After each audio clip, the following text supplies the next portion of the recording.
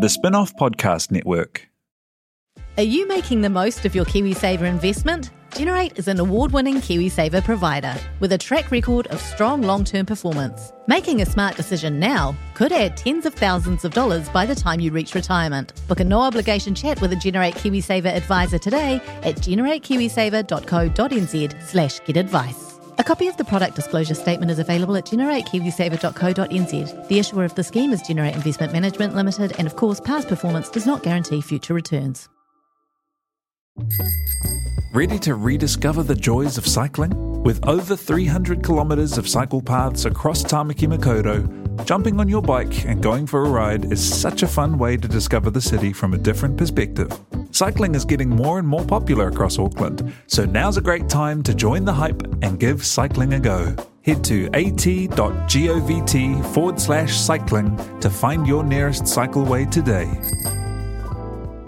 She never listened past like 35 minutes. Really? Yeah. How do you know that? Because I tested her regularly, every time. Exactly why we need to speed it up, right?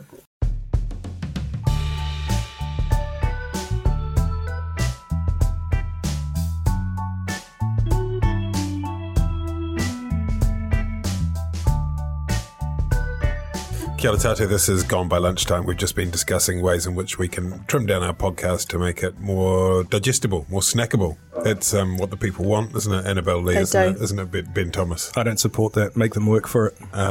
Politics is a long, hard slog.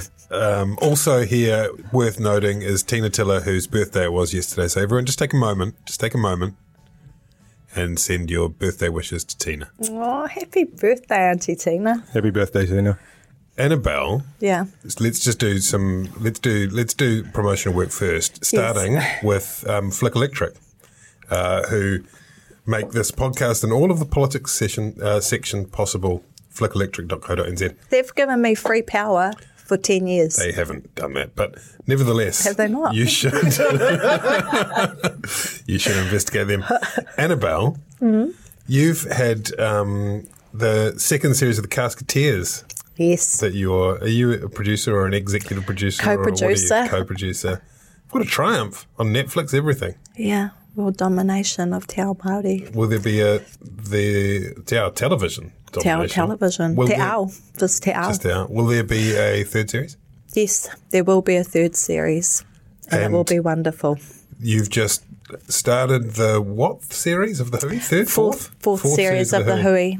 9:30 Sundays on TV3, also Monday evenings after News Hub Late, and we're now on Māori television on Thursday nights at 10 o'clock. Really? For the slow coaches, yeah. How does that work? Because it's tātou in Te Ao Māori, it's TMP funding, so TV3 have the online rights in the first couple of plays, and then we share it with our friends in whānau over at Māori TV. Wow, look who got the last laugh. Content sharing. Everything is everywhere, isn't it? Ben, you've been watching a lot of Married at First Sight. I haven't been watching a lot. There's a huge amount to get through each week. It's like about 4.5 hours or something. Have you got anything else to report on that or otherwise, just in terms of the tittle-tattle of the introductory patter? Can I just say, I spend about 4.5 hours every day Googling Michael Jackson, Leaving Neverland, Jordan Woods, Khloe Kardashian and Kylie Jenner. And what are your opinions on those matters? That's a whole other podcast that me and Ben are launching with it's called Tina. the other real pod. The other real pod. The real pod. That'll be relevant content. Yep. The Real Pod is the available podcast in the spin-off stable, along with other podcasts on the rag, of which there are exciting new developments coming soon. I'm not allowed to say what they are, though. Anyway, that's enough of this incredibly long prologue. I think we should just start again. Look, come on, we're almost at this half hour mark. Come on, this is keeping it pithy.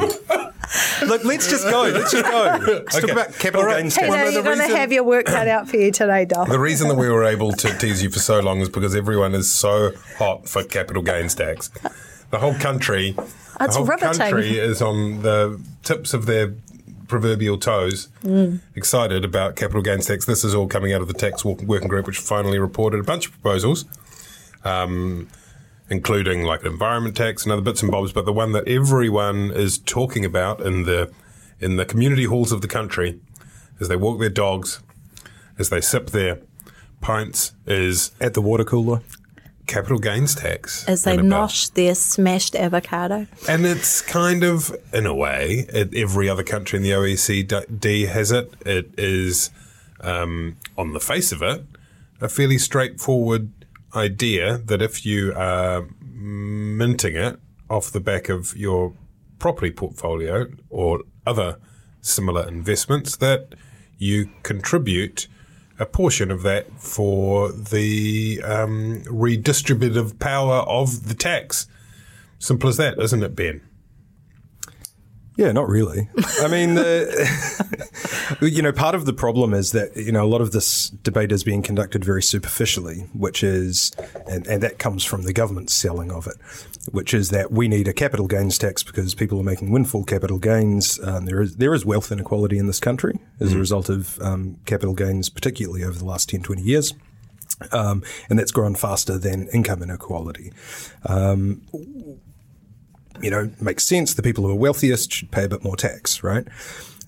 So is a capital gains tax good or is a capital gains tax bad? I mean, if it was just portrayed in that way, you'd say probably a good thing. But when you say every country in the OECD has some form of capital gains tax, these vary wildly. Everyone's got an income tax as well, but that doesn't tell you whether you're going to have a harshly progressive, social democratic, income tax, which, taxes the top rate at 70 cents in the dollar, or if you're going to have sort of Eastern European flat tax, the kind of libertarian or ACT dream.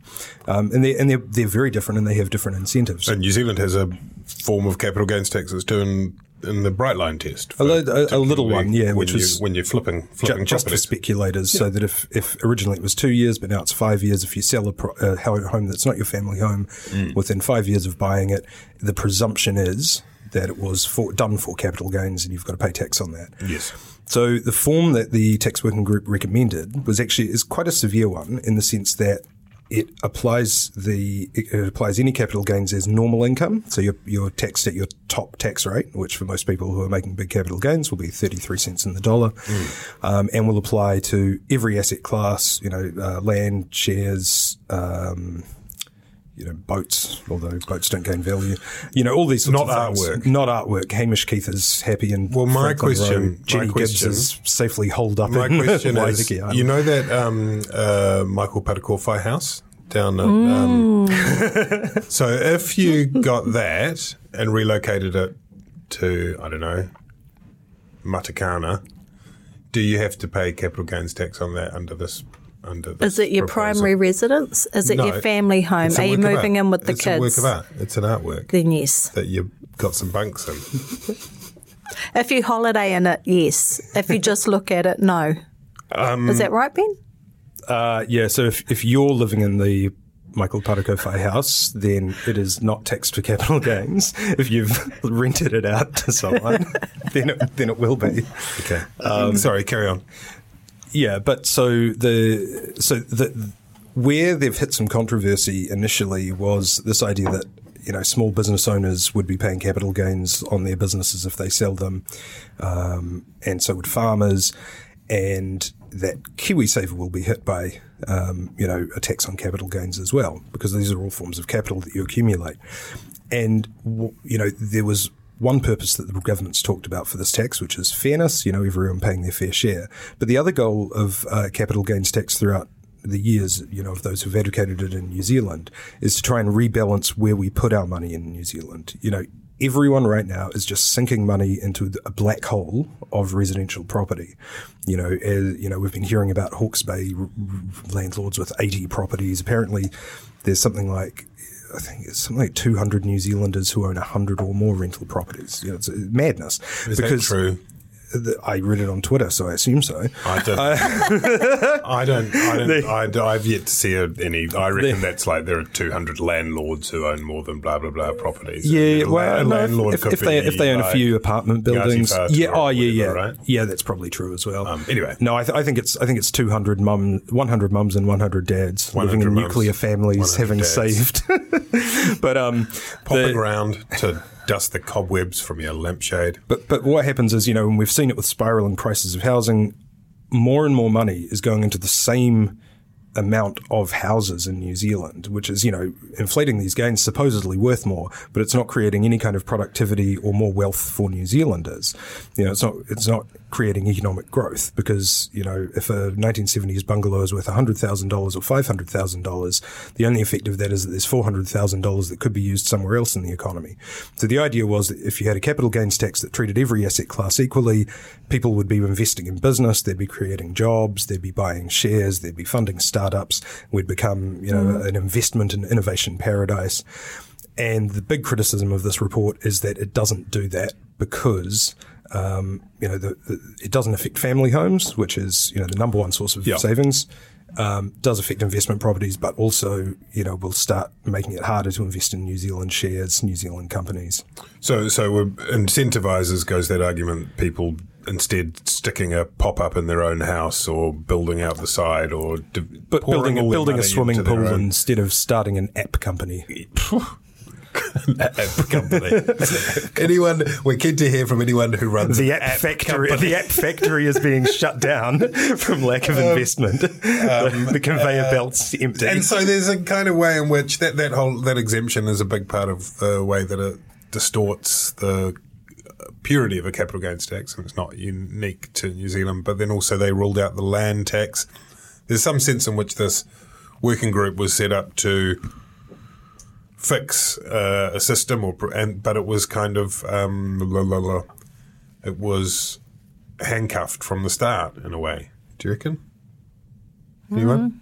It was set up to come out with a result, which was recommending a capital gains tax, and they've done that now. Winston Peters, on whose vote any kind of CGT hinges, basically he didn't rule it out, but he effectively ruled out any CGT being applied to farms and probably small businesses in his new role as champion of the provinces.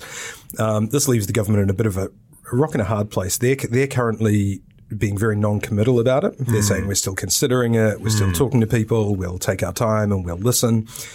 At the same time, the new development from yesterday is that Michael Cullen, the chair of the tax working group and the former Labour finance minister, is still being paid $1,000 a day. Up to $1,000 a day as the tax working group chair. Yes. Even though he's already produced a report, given it to government, this is normally a good time for a working group chair to recede into the background, go fishing and not answer media calls. Instead, Cullen's popping up in every newsroom around the country, musing out loud about exemptions for Māori land, about the effect of KiwiSaver and Nationals lines on it, and basically sort of just providing more and more fodder for the opposition. It's a very strange. Although you could make the case that for the chair of the tax working group to be available and communicating the ideas, whether or not that's being done effectively is another matter. But that's not per se a bad thing, is it? It's very unusual for these sorts of things. The normal process is you get the report delivered to you as the minister.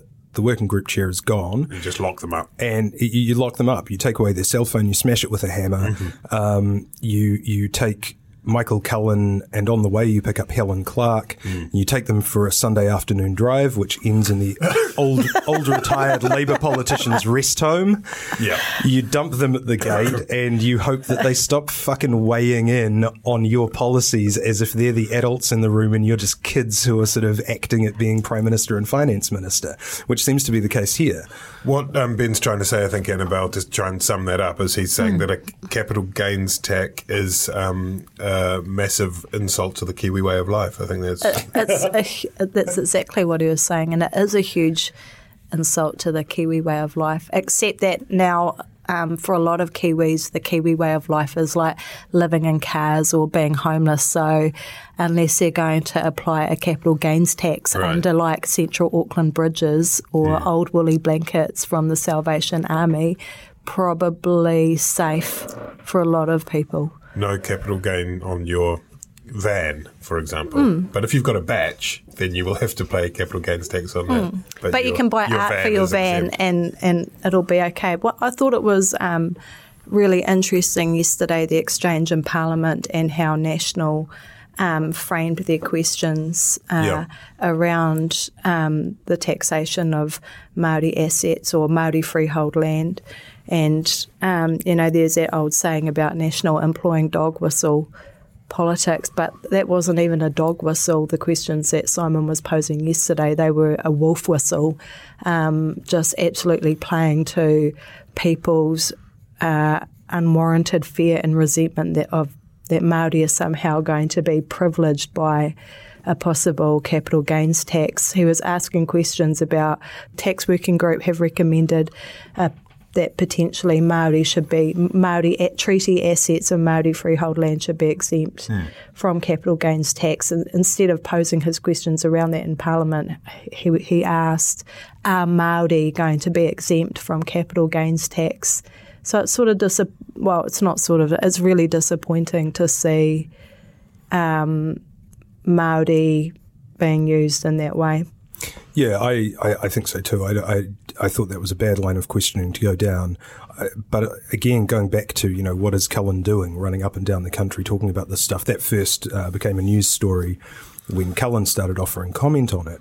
And, we don't know what happened in the editing suite, but he did not seem, very clear on explaining, this was an exemption for Māori freehold land, which, let's face it, doesn't actually have any capital gains because, most of it has an extraordinary difficulty in getting, productivity, happening on Māori land because of fragmentation, because of the poor quality of a lot of the land, because of, colonisation. Lack of access, the huge number of issues that have been traversed over the years. And, it's a particular class of land that has a lot of ownership, complications. And he was talking about, if after a treaty settlement, this land that's, owned freehold by, 400 owners or whatever, is transferred to the iwi or the post-settlement authority, you don't want extra tax complications on that. Well, of course you don't. But the way that it came out in the media was it started sounding like, this kind of blanket exemption for iwi from capital gains. And so, this, again, I don't think National handled it well. I don't think that was a good line of questioning for them to go down. It did sound a bit unpleasant. But at the same time, I feel that, having Michael Cullen as this sort of loose cannon just going and offering not just commentary but also speculation on what he believes the government will do when they're actually being very non-committal is very puzzling and confusing. That's a big part of the problem, isn't it, in terms of the political communication, is that the government, particularly the Labour part of the government, are in a position where they are making the case for an amorphous thing. It doesn't exist. They're kind of defending broadly the positions, but at the same time saying, but we haven't made a decision yet. And so and then on top of that, you've got massed all these little contradictory elements and fishhooks and the uncertainty of whether anything will ever be agreed at all, and exceptions and carve-outs and blah, blah, blah, blah, blah, that the idea of having an open, clean debate, which is probably always a bit of a fantasy anyway, it just hasn't really. I mean, look, what I'm saying is it's been a wonderful couple of weeks on Twitter for Democracy Mum. That's the kind of caliber of debate we seem to be having. I think it'll be a real test of the Labour Party how they enact any changes, because there's that saying, everybody wants to be a gangster until they have to do gangster shit. And I feel like that's the same in Parliament. Everybody wants to be government until they have to do government shit. And, sometimes you do have to pass legislation that on the face of it may seem unpopular. And I think Labour has a track record of getting chicken and chickening out on these types of policies. So, but if they don't go through with it, then you've just had a whole lot of drama and damage and all for nothing. So They have to do something. They have to do something. That's their challenge. We're going to be transformational. Transformation is hard. It is. It's what the Prime Minister has acknowledged. And one of these things. So if there is now, after all of this process, well, you know what, we've kind of done some consultation and people think it's a bit fucking hard. If there's a captain's call to chicken out. But here we are. We've got to work with our partners. We've got to talk with people, and we've decided instead that we just won't do it. Then that suddenly looks like in the year of delivery. Oh, we'll have another referendum we'll add it to the list of stuff we're going to have a referendum about. Ben? Yeah, I agree with all of that, though. Another thing that I think it's showing up in the leaders of both major parties, which is Ardern and Bridges, is that neither of them have a great command of the detail of policy. I think that they're arguing shadows. Bridges has an advantage in this, in that in parliamentary question time he can prepare his answer. He can prepare his questions, and he knows where he's going to go with his supplementary questions. And the Prime Minister has struggled, I think, in the last couple of days, to address detailed questions about what's even in the working group report. And I think Bridges has struggled as well in his media to talk about it. And I think this is interesting. We haven't been in a position, I think, for quite a long time where the two leaders of the two main parties just don't seem to be capable of having, an involved debate about an important policy. Well, it seems to me that that Simon Bridges' response to the capital gains tax is completely all over the show and coherent in terms of its attacks from every direction. But it's like, that's what you do when you're defending somebody in court. You try all the different arguments, and if something sticks, it sticks. There's no obligation on him to be coherent, is what I'm trying to say, really. Not at this point, not to propose an alternative. No, that's true. And you can kind of see the thinking of National evolving in real time, thanks to social media and that kind of thing, starting off with this sort of quite farcical, attack on the Kiwi Way tweet, which I think was dialed back quite a bit. That was embarrassing. But then also to go at the same time be going, this policy won't work unless your family home is included, which appears to be making a case for including the family home. But we wouldn't do that either. And so there's sort of a circularity to some of the arguments. I don't know. Do you think, how is it looking, Bells, shaping up as this year of delivery? Jacinda Ardern herself nominated this as the year of delivery after last year being a lot of kind of gearing up, getting things underway, and now we've got a lot of those devolved policy-making approaches through working panels and working groups and consultations, and now we've got sort of quite a few working groups to implement working group recommendations and all that sort of stuff. Yeah. It is a hill to climb this year, right? It is, and that's going to be the test, is are they actually going to be able to get on and deliver and make changes, or are they going to get so caught up, fighting off the opposition and, deferring and consulting more and going cap in hand to Winston, that they're not going to be able to really deliver a whole lot. It's going to be a real test, isn't it, of there's obviously the leadership. So there's obviously Jacinda Ardern, Mr. Peters to some extent, and senior MPs like Grant Robertson. But it's also going to sort out the real wheat from the chaff in terms of the ministers. The ones who can push through their policy programs are going to emerge, and the ones who struggle aren't. Across almost all of the main portfolios, there is huge work. Whether it's you look at education and tomorrow's schools, whether you look at welfare, whether you look at the whole mental health panel, obviously we've got tax. There's just so much of this real that it's going to really test who can actually properly lead these changes through, right? Yeah, and I thought it was interesting seeing Chris Farfoy at the Prime Minister's post-cabinet press conference, talking about cracking down on ticket scalpers in Viagogo. Well, not specifically Viagogo, because it's before the courts. Pretty easy win, to be fair, but yeah. Yeah, absolutely. But you see that, Chris Farfoy, he's performed very well, but he's the Consumer Affairs Minister and he's a minister outside cabinet, and he's fronted a number of things with the Prime Minister, that have been sort of marked as major announcements.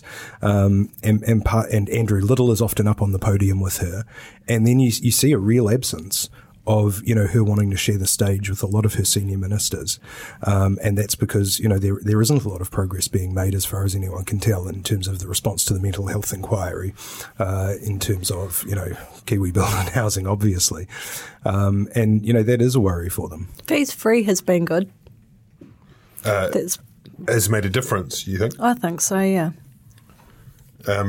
Well, I guess we'll get to see a bit more of that as well. I mean, the argument is that whether or not that is the best spend of that rather large amount of money. But I guess it allows some people to get in. Let's talk also about the other bill that emerged under the name of Golriz Ghahraman from the Greens. And she wants the government Strengthening to adopt New Zealand First and the Greens bill.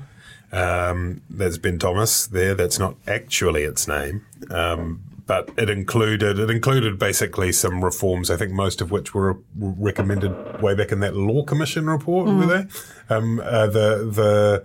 But they include banning foreign donations. What else do they include? Enabling Māori to change the role at any time, rather prisoners than just to vote.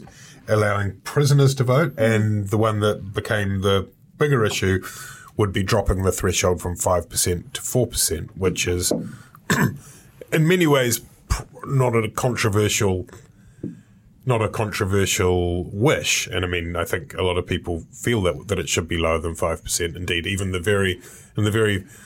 Royal Commission that recommended a change to the electoral system way back in the distant past, was in the late 80s, recommended that 5% would work under MMP for a little while, but it should come down lower than that. The issue was really with the immediate perception that this was a gerrymander, Ben. Yeah, it did seem, the promotional material for the members' bill, talked about banning foreign donations, talked about letting Māori change roles more easily, both of which are good measures and should probably be supported. And then, kind of in the fine print, and we'd also like the threshold changed from 5% down to 4%, while the government is currently propped up by a coalition partner and a support party who are either hovering on or below that 5% line. And it did look like a pretty cynical attempt to kind of smuggle that through under some, otherwise pretty uncontroversial administrative things. I think the narrative now is that, of course, the government would never have tried to lower the threshold to the advantage of its partners, prior to the election, without a referendum. That wouldn't be the right thing to do. But when they were asked about it, on the Sunday when the bill was announced on the Monday at Jacinda Ardern's post-care press conference, they were very equivocal about it. Wouldn't respond to that point directly. Cynical Bill, or is Ben Thomas the cynical one here, Annabelle Lee? Ben Thomas is the cynical one here, Toby. I think I agree with a lot of the proposals in that bill. I don't think it's fair to say that it's motivated purely out of self-interest, and correct me if I'm wrong, Ben, but hasn't every government that we've had since MMP started relied on support partners or coalition partners? So you could argue that it's mutually beneficial. And given the National Party's relationship with, like, David Seymour and the distortion that his seat represents in Parliament, I think it's a little unfair to say that this is purely Golriz acting out of self-interest. And when you start to think about it, potentially you could have 4 minor parties receive, or 5 minor parties receive 4% of the vote. That's like nearly 20% of New Zealanders, and still not be represented in Parliament unless they win an electorate seat. So I absolutely support lowering the threshold to 4%, particularly because it is so hard too for Māori political movements to get into Parliament. Would you go lower than 4 if you were in charge? Didn't Chris Bishop argue that there shouldn't be a threshold at all in his master's? I think when he was an MA student. Yeah. It's quite a good case for that. I agree with him. The other, my question, Ben, is it doesn't actually increase the number of MPs in Parliament, does it? They just carve it up differently. So what's the big deal? Originally... Oh, look, I don't think there's no natural point at which you should set it. It's not an objective scientific inquiry. It may be that 4% is the right level, as opposed to 5%. If you'd look back, you'd say, well, that would have provided us with a parliament with the Christian Coalition, would have provided us with a parliament with Colin Craig's Conservative Party, may have provided us with a parliament with TOP in it. Now, you might think that would be a better expression of New Zealand's democratic values, over the population, those are all arguable points. But I think what's cynical would be trying to change it, without reference to a referendum, in time for an election where you were trying to shore up your support parties. I think just, the perception of self-interest there is just so great that the Prime Minister obviously did the right thing by ruling it out. I think you're right about that. I think, again, that was another example of Labour chickening out myself. Oh, really? Yeah, I do. It's not like this idea hasn't been suggested by, non-partisan parties to it, so like the Electoral Commission. When was it? 2012. Again, when MMP was first established, it was recommended that it should be 4%. So it's not like they've just gone and cherry picked it out of the air, or they're asking. There is also that needing to be seen to be done, even if you don't necessarily impugn someone's motivations on it. It is a significant reform to the electoral system, and. You could argue that they should have a if you could get a 75% majority in the House or something, then fine. Otherwise, you can just chuck it to a referendum. They've already got quite a shopping list. You just add it there. Another referendum. And they may yet, right? They may yet. There was talk about that happening as a 2020 extra slip. I reckon 3% should be 3%. What do you reckon, Ben? You still sticking for 6%? I thought Daniel McLaughlin. 20%. Daniel McLaughlin wrote a good piece. 50%. On the. Well, we are moving back towards a two-party system. We used to have all sorts of. Well, that's not what we're meant to have. That's why we have more the merrier, eh? Well, more the merrier. Make it representative. Or you might say that people vote with their feet. I've seen people voting. That is not true. I know not literally. You're not meant to look into the other booths, but sometimes you just take a sneaky little glance. Yeah. Not one. None. Sorry, what was the circus school electoral booth? Just kind of big top. Arguably, it would be worse it would be good for National to have a lower threshold themselves, because then they might be able to get a dance partner, because they haven't got anyone at the moment. The Teals. And bad for the Greens, because the Tops and the Tava vision, the Sustainability Party. This could be their way in. Sorry, Ben, you were about to say something. This could be insightful. This could be the sensibly managed, slightly lower algae river that they sail in on.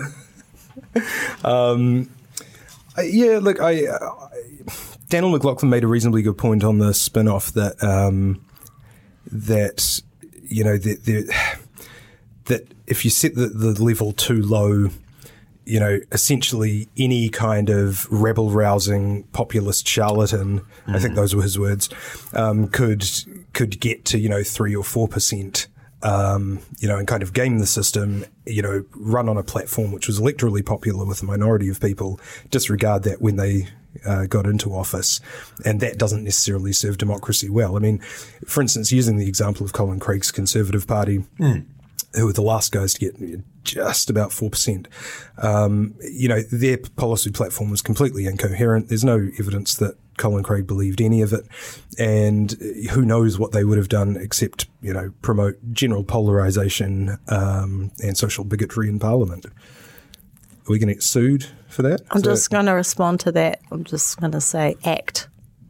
Yeah, well, ACT is actually a good example, because one of the arguments for lowering the threshold is that we have, currently have this coattailing rule that if you win an electorate seat, you get all the other MPs you're entitled to for your party vote, even if it's less than 5%. And my response to that would be, well, ACT have taken care of that problem themselves.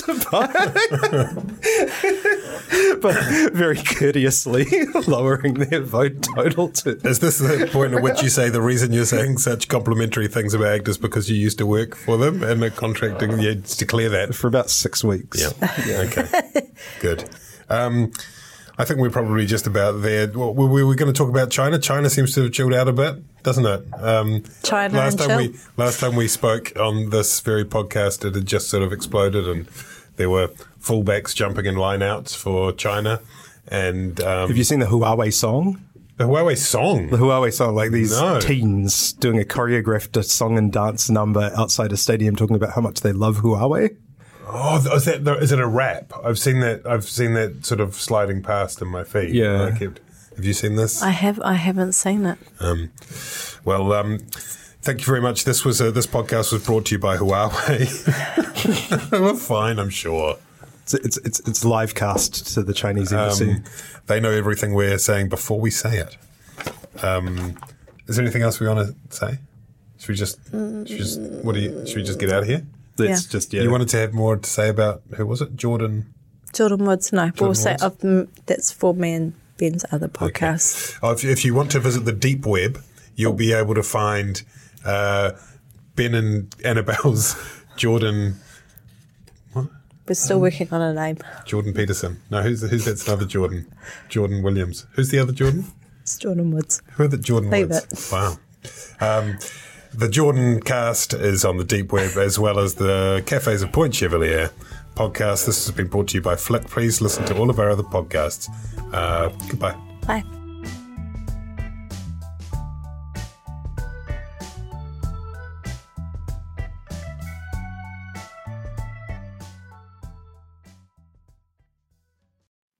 Kia ora e te iwi, Te Aihe Butler here, podcast manager at The Spinoff. If you enjoy listening to our podcasts, consider supporting our mahi by signing up to become a Spinoff member at thespinoff.co.nz/donate. The Spinoff Podcast Network.